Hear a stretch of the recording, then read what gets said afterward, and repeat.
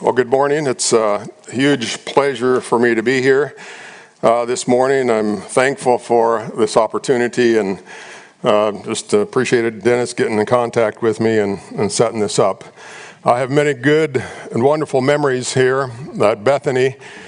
Goes back clear to the 80s. My earliest memories here, Molly would invite me over to Downing to come to the youth conferences, and I remember Dave Hunt in particular and others that would come, and we were fed, and that was my early exposure to Bethany back at Downing Avenue. And so I was under the scrutiny of the likes of Bob Smith and the elders at the time, Doug Dunkerton and all those. They protected Molly pretty good, but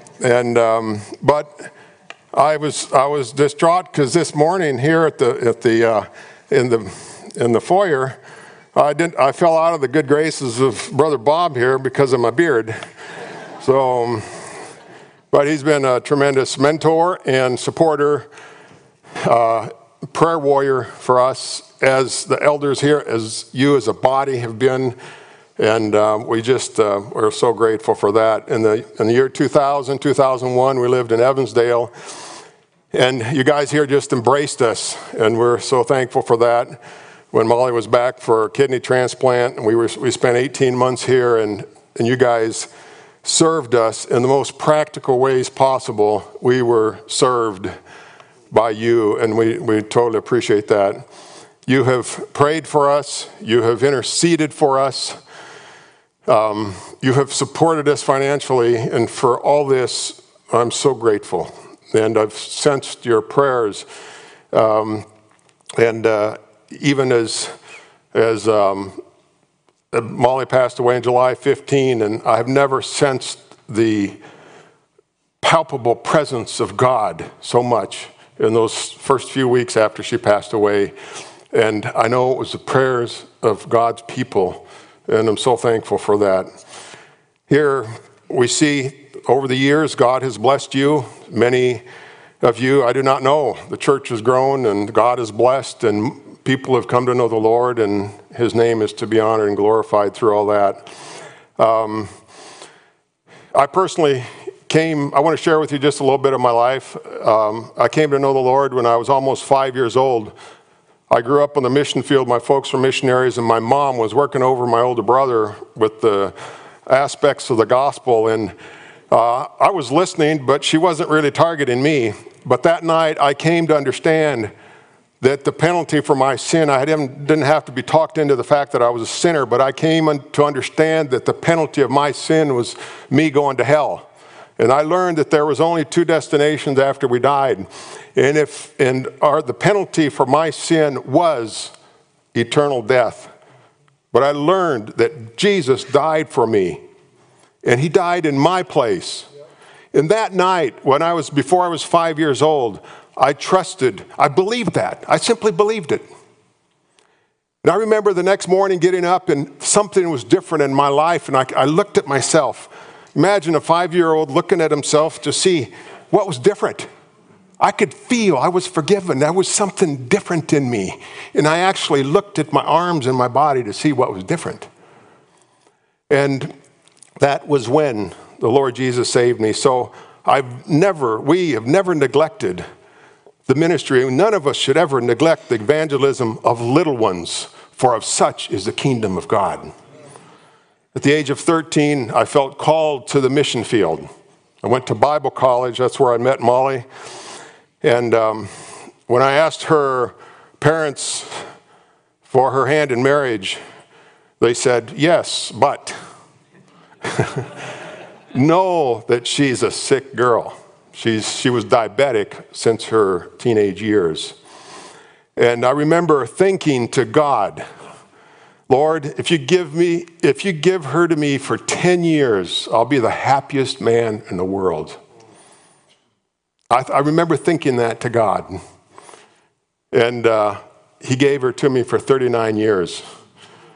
So I am indeed the happiest man in the world for having had her for 39 years as my wife, as the love of my life. And I'm so grateful She's with the Lord now. But I am a grateful man. All I have is good memories of a happy, happy marriage. And I want that for everybody. I want that for my kids. I want that for everybody. I don't want that image to be stained ever. I'm so grateful. We spent 34 years in Brazil.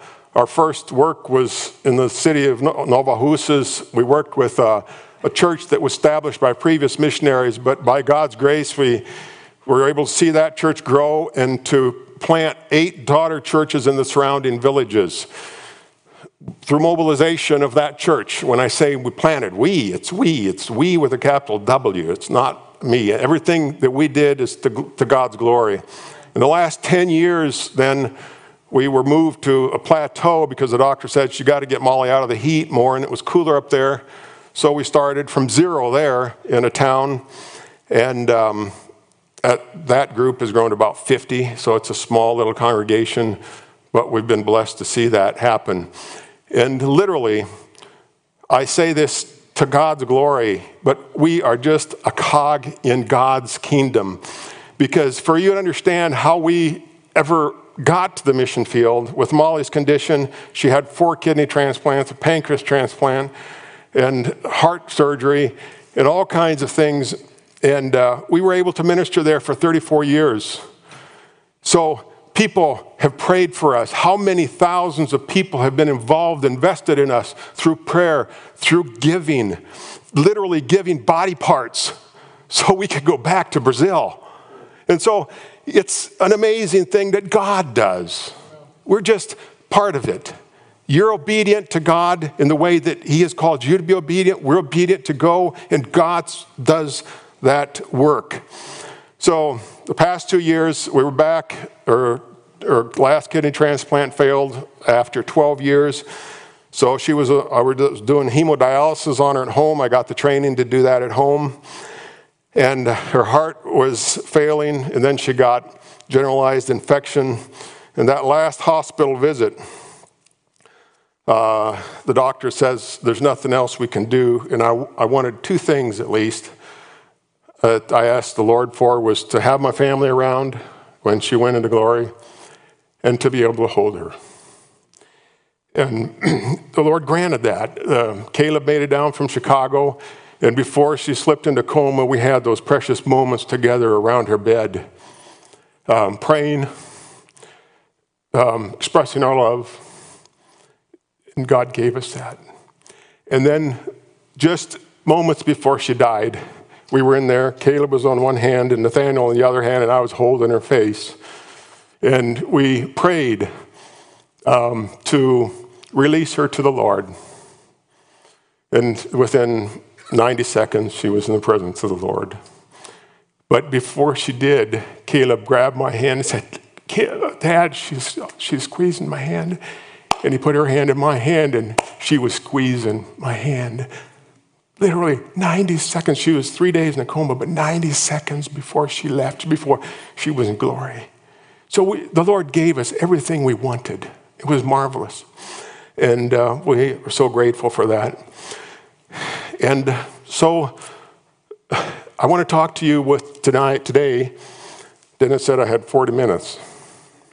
So what I most missed after Molly died, I did not expect to be the thing I missed most. I had a wonderful life. Our intimate life was the best any man could ever dream of. I mean, wonderful marriage in every sense of the way, but I never foresaw what I would miss the most. And what I missed the most after she died was a prayer partner. Praying together. And then I started thinking, well, we prayed together before the meals. We held hands, no matter where we were, in a restaurant. We'd held hands, bowed our heads, and prayed. Usually it was not just a prayer, because she would, or on her cell phone with a prayer request, she said, don't forget to pray for so-and-so, for so-and-so, for so-and-so. So our prayer times at meals were usually interspersed with other prayer requests. We prayed at night extensively for our family, for the people that we worked with at night together. And anytime she saw something on the phone that we needed to pray, we stopped and prayed. So I started looking, and And well, we prayed 3, 4, minimum 4, 5, or 6 times a day. We prayed together. And all of a sudden, we were praying together clear through in the hospital and everything. And then she's gone. And I do not have the person that I prayed for with 5 and 6 times a day. She was gone. And I did not foresee that as being the thing I would miss the most. And so, that is what I want to speak to today and be of an encouragement to you to cultivate your prayer life in your family. As a church, we need to cultivate that. So I want you to open your Bibles with me to Mark chapter 11. Mark chapter 11, and this might seem like not the prime passage, but I think there's some very important messages or lessons to learn from this scripture here. Mark 11, verse 15 through 17, it says, "Then he came to Jerusalem, and he entered the temple and began to drive out those who were buying and selling in the temple, and overturned the tables of the money changers, and the seats of those who were selling doves. And he would not permit anyone to carry merchandise through the temple. And he began to teach and say to them, 'Is it not written, my house shall be called a house of prayer for all nations, but you have made it a den of robbers.'" Dear Father, we pray that your Spirit would have freedom to apply your word to our hearts today. We ask in Jesus' name, amen. Now, the choosing of a name is very important. I think all of us as parents have labored over that, agonized over it, what we're going to name our children. After all, they're going to be stuck with it for the rest of their lives, that name. In scriptures, the giving of a name is very important as well. Even sometimes the changing of name. When Jacob wrestled with God, he said, "The name of this place is no longer Luz, but Bethel, of the house of God." Bethel. Abram was changed to Abraham, Jacob to Israel. But it's especially critical when God gives a name. He said to Zechariah, "His name shall be John." He said to Mary, "His name shall be Jesus." And in Isaiah chapter 56, God gives a name to his house. He says, Isaiah 56:7, "For my house shall be called," he's naming it, "my house shall be called a house of prayer for all peoples." And so we see here that God names his house. And this is really a clarification of what Solomon did when he dedicated that temple. He said in 2 Chronicles, "Oh my God, I pray, let thy ears be open, and thy eyes be open, and thy ears attentive to the prayers offered in this place." And God answered with a resounding yes, "Yes, I will." And Isaiah just clarifies that, and Jesus quotes Isaiah in this. So Jesus took the naming of the house of God very seriously. In the cleansing of the temple, he drove out then those money changers in what seems like a fit of anger. He literally personalizes Isaiah 56:7. And this is repeated in all 4 Gospels. This is important. When the Holy Spirit wants to emphasize something, he repeats it. The nativity scene, for example, in Christmas the nativity scene itself is just in 2 Gospels. But this is in all 4 Gospels. When the Holy Spirit wants to emphasize something, he repeats it. So we have something here to learn. Jesus took the naming of his house seriously. There was something here that was very central to God's plan on earth. It seems strange, or it seems out of character sometimes, we think, for that sweet personality, meek but strong, loving, caring. It sort of seems out of place as we take a first look at it, for him to take this strong attitude. But I would submit to you that was not out of place. I would submit to you that that attitude that he took was very much in character with the holiness and the zeal that he had, was very much in character. So there was something of great significance going on here for Jesus to get this upset. There's something big going on. Perhaps a lot bigger than just these money changers or the corruption that was going on, because he was surrounded with that all the time. He saw that all the time everywhere. But perhaps he was deeply disturbed, not by just what he saw, but by what he did not see. Prayer. It's easy to say perhaps, oh yeah, they should have been praying. Of course they should have been praying. But you know, this was so key, and it was so egregious to God that within one generation, that temple was destroyed in 70 AD. Yet, even though there's no temple, and that temple that he declared the house of God is destroyed and is still not rebuilt, the concept of the Lord's dwelling, his house, as it were, is not dead. That concept is not dead. That concept is not destroyed. So what is the Lord's dwelling? What is the Lord dwelling in today? Where does his Spirit dwell today? Inside of us, yes. Individually, corporately, as the church. The Father's house has never been directly linked to one place. Even in the Old Testament, it was the tabernacle or the tent of meeting. Even in Solomon's prayer, he says, not even heaven can contain you, much less this little house that I've built for you. So it's not contained in one place. But it is important to understand that today, the church is God's house, or we are God's temple. And I want to challenge you here just for these, at least I'm going to read these references pretty quick, but at least you can write them down and look at them later. If I say it, you don't have to believe it. But if what I say is backed up by Scripture, then you have to believe it, right? So I'm going to give these verses to you. And if I were to say the church is the house of God, I don't think anyone would contest that. But I don't want to just leave it there. We can see, first of all, in Ephesians 2:21 and 22, it says, in whom the whole building being fitted together is growing into a holy temple.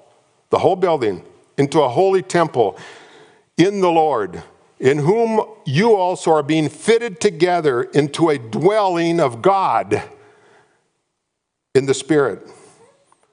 We don't even need any other verse, but isn't that very clear? We're growing into a holy temple. We are being fitted together into a dwelling of God in the Spirit. The church is the temple. We as individuals as well. 1 Corinthians 3:16 says, do you not know that you are the temple of God and that the Spirit of God dwells in you? Chapter 6, verse 19 says, or do you not know that your body is the temple of the Holy Spirit who is in you, whom you have from God, and that you are not your own?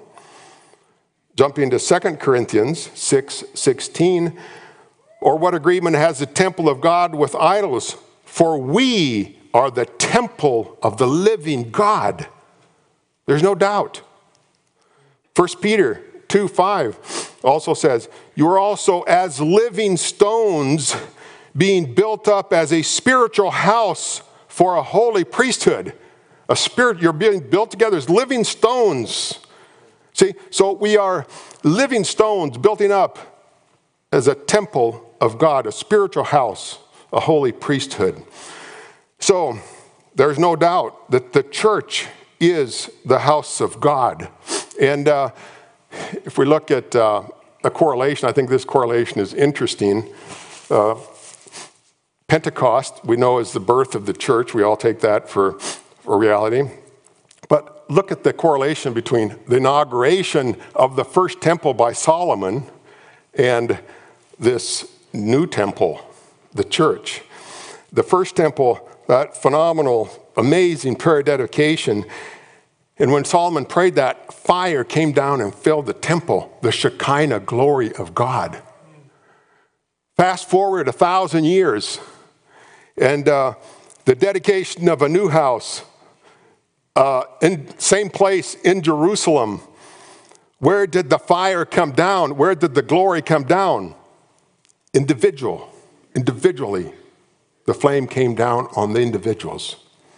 So I think it's just a good correlation there. I don't want to make any more of that than that. What has not changed is the name. And I think today, much of America, the American church is in an identity crisis.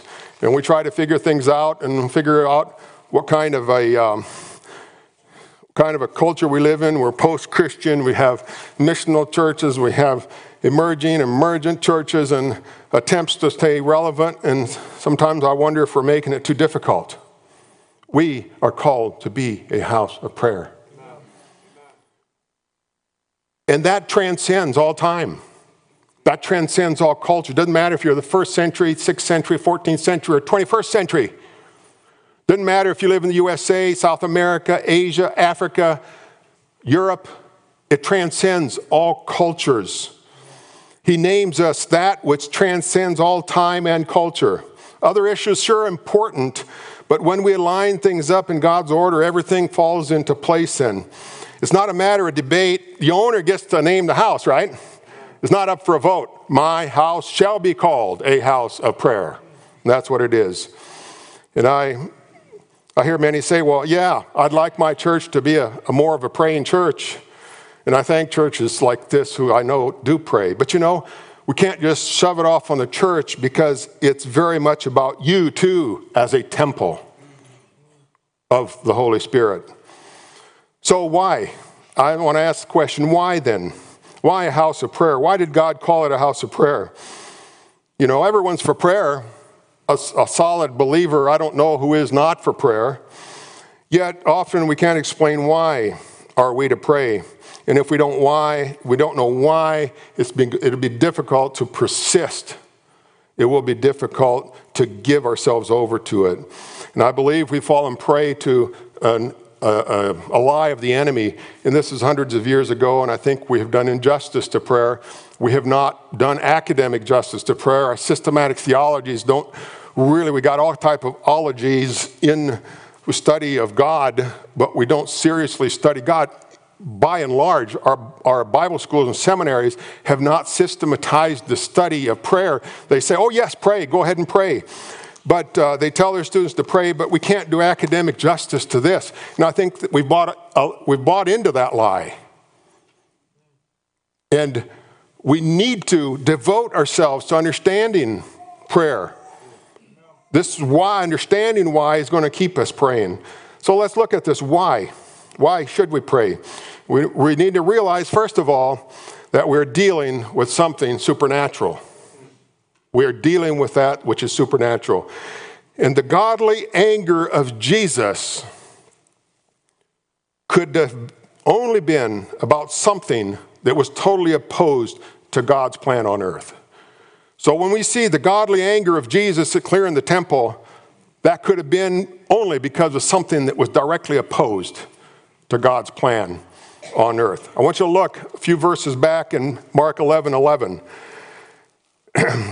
Jesus entered Jerusalem and came into the temple. And after looking around at everything, he left for Bethany with the 12, since it was already late. This is just right before verse 15. He went to the temple. It says, he looked at everything. Didn't do anything. He just looked at everything. It was late. And then he went to Bethany. And, you know, I've thought, excuse me here, that really Jesus, this was sort of like a spiritual temper tantrum. Yeah, without sin, of course, without sin. He kind of lost it, but kept it together, you know. But it says, no, he left here before, the day before, he went in the temple and looked at everything. And then he went to Bethany. And he left for Bethany with the 12, perhaps to Lazarus' house, Mary and Martha. We don't know, it doesn't say, but that's probably where he went. And he had that whole night to think. And he never did anything on his own. So obviously he was in communion and fellowship with the Father. And when he went back to Jerusalem the next day, he was a man on a mission. After what he had seen there, he saw everything the day before. And so then he came back, verse 15, he came back then to Jerusalem as a man on a mission. Now, John has another detail that's important. John 2:15 says this, and he made a scourge of cords and drove them all out of the temple. He made a scourge. See, the impression I've had many times is, well, he saw this, he grabbed that, whipped it, whatever was closest to him and started, it was just like a knee-jerk reaction. No, this was not a knee-jerk reaction. He went there the night before, he saw it all, he went to Bethany, he meditated on it, he was in communion with the Father, and he braided that scourge with his own hands.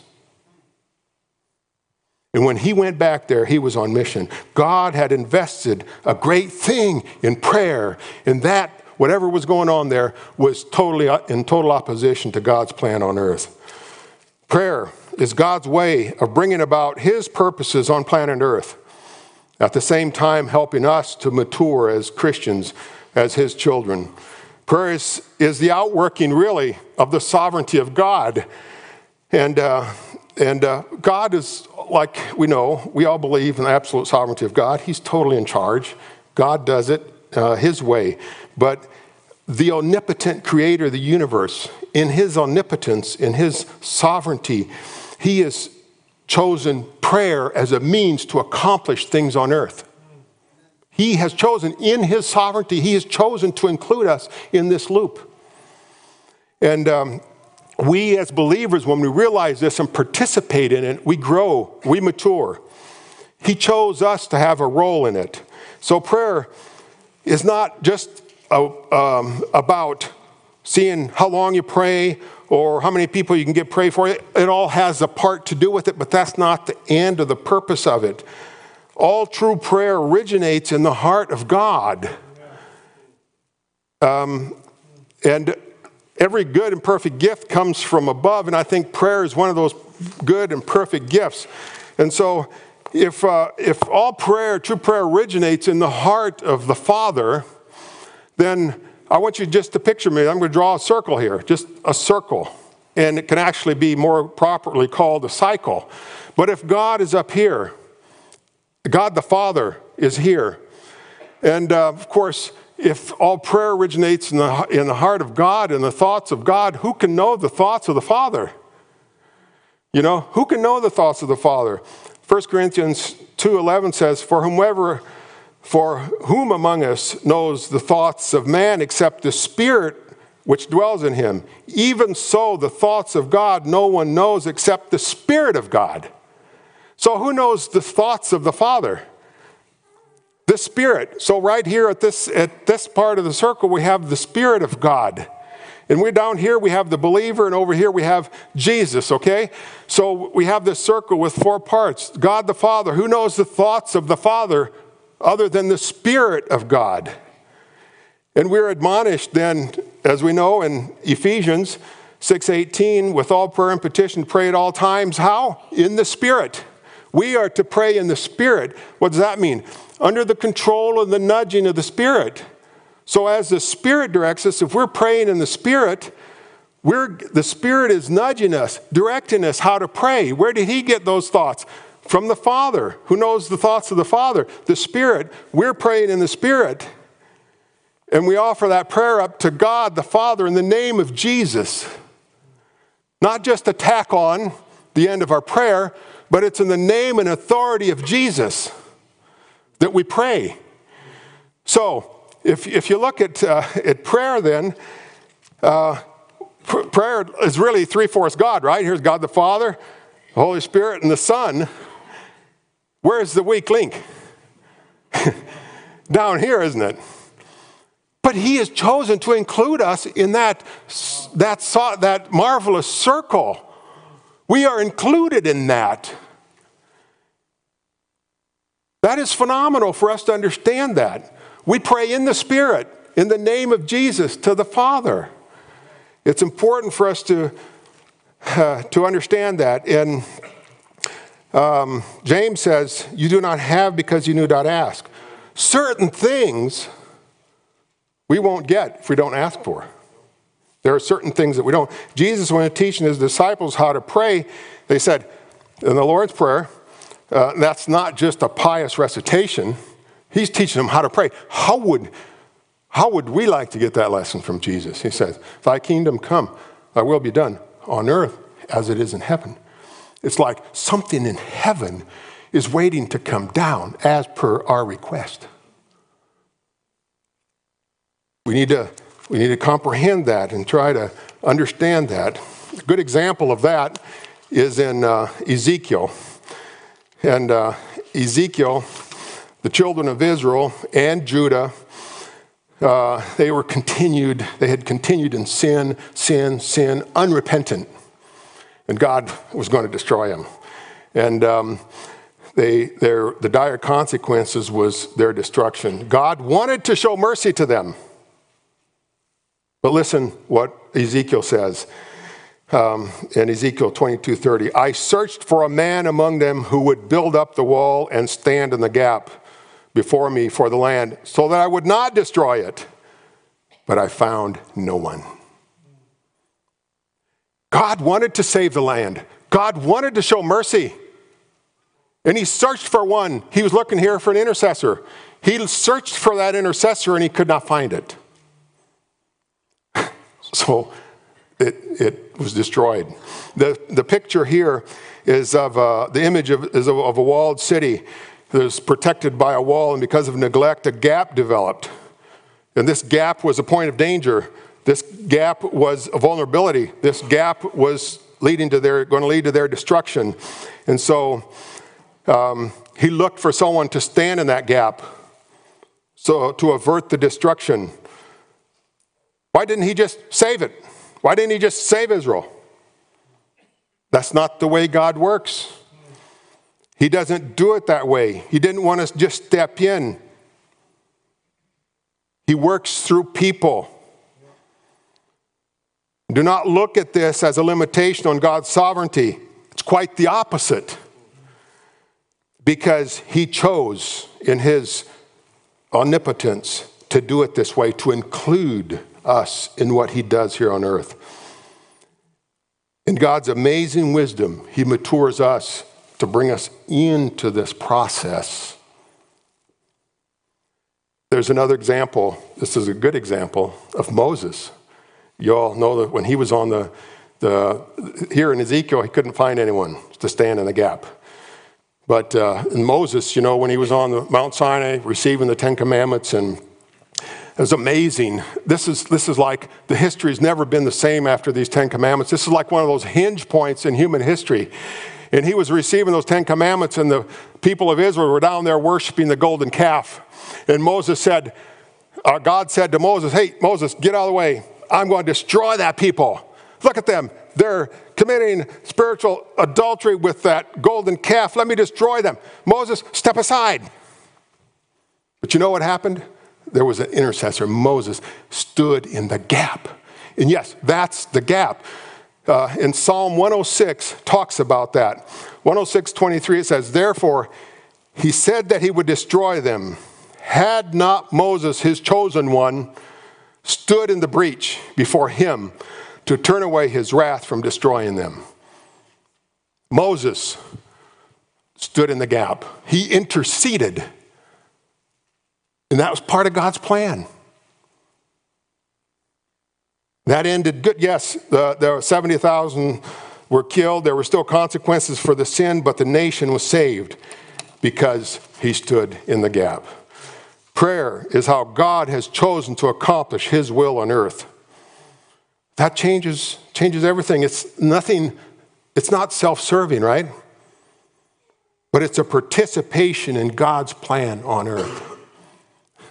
He's entrusted a huge thing to us here. Now I'll go back to the temple. You see why Jesus was so upset when he walked into that scenario? The way God had chosen to accomplish his will on earth was being disrupted. It was to be a house of prayer for all nations. God had said, I want you to understand, my people, that when you come here and pray, you are going to see me move. This is how I'm going to do work on planet Earth. And it's not just for you Jews also, it's for all nations. This was intended to be a picture of how God was going to do work, and Jesus walked into that and saw everything except prayer. And I didn't finish the quote, the verse there. As we finish, it says, "It shall be a house of prayer for all nations, but you have made it a den of thieves." They had stolen away something precious from God. That was his purpose in prayer. They had stolen away the way God had chosen to work on earth. In essence, Jesus was saying, if you're not going to be a house of prayer like I've named you, like I've intended, then there's no purpose for you at all. And in one generation, that temple was destroyed, 70 AD. But today, and I think for purposes, it was destroyed. That it sort of gets our eyes off of that. But it focuses on where God is dwelling, on God's dwelling today. And God still looks to see if his house, his temple, is a house of prayer. So Jesus looks carefully at you as a temple of his most Holy Spirit. And he peers into your life, into yourself, at you. And he's eagerly wanting to see a house of prayer. Because that's his dwelling. We cannot relegate prayer to the few prayer warriors in the church. Not just for the leader, it's not just for the leadership. It's who we are. It's what God has named us. A house of prayer. Prayer was modeled by the Lord Jesus Christ himself. Look at the life of Jesus in prayer. We could learn a lot from that. As a corporate body, the church modeled prayer in the book of Acts in a phenomenal way. That's another great, wonderful study. God chose prayer because all can do it. He didn't call this a house of singing, a house of preaching, a house of Bible study, house of evangelism, even though all those things we do with the utmost of zeal. But he called it a house of prayer because a newborn babe in Christ can pray earnestly to the Lord, as well as a 70-year-old saint can pray.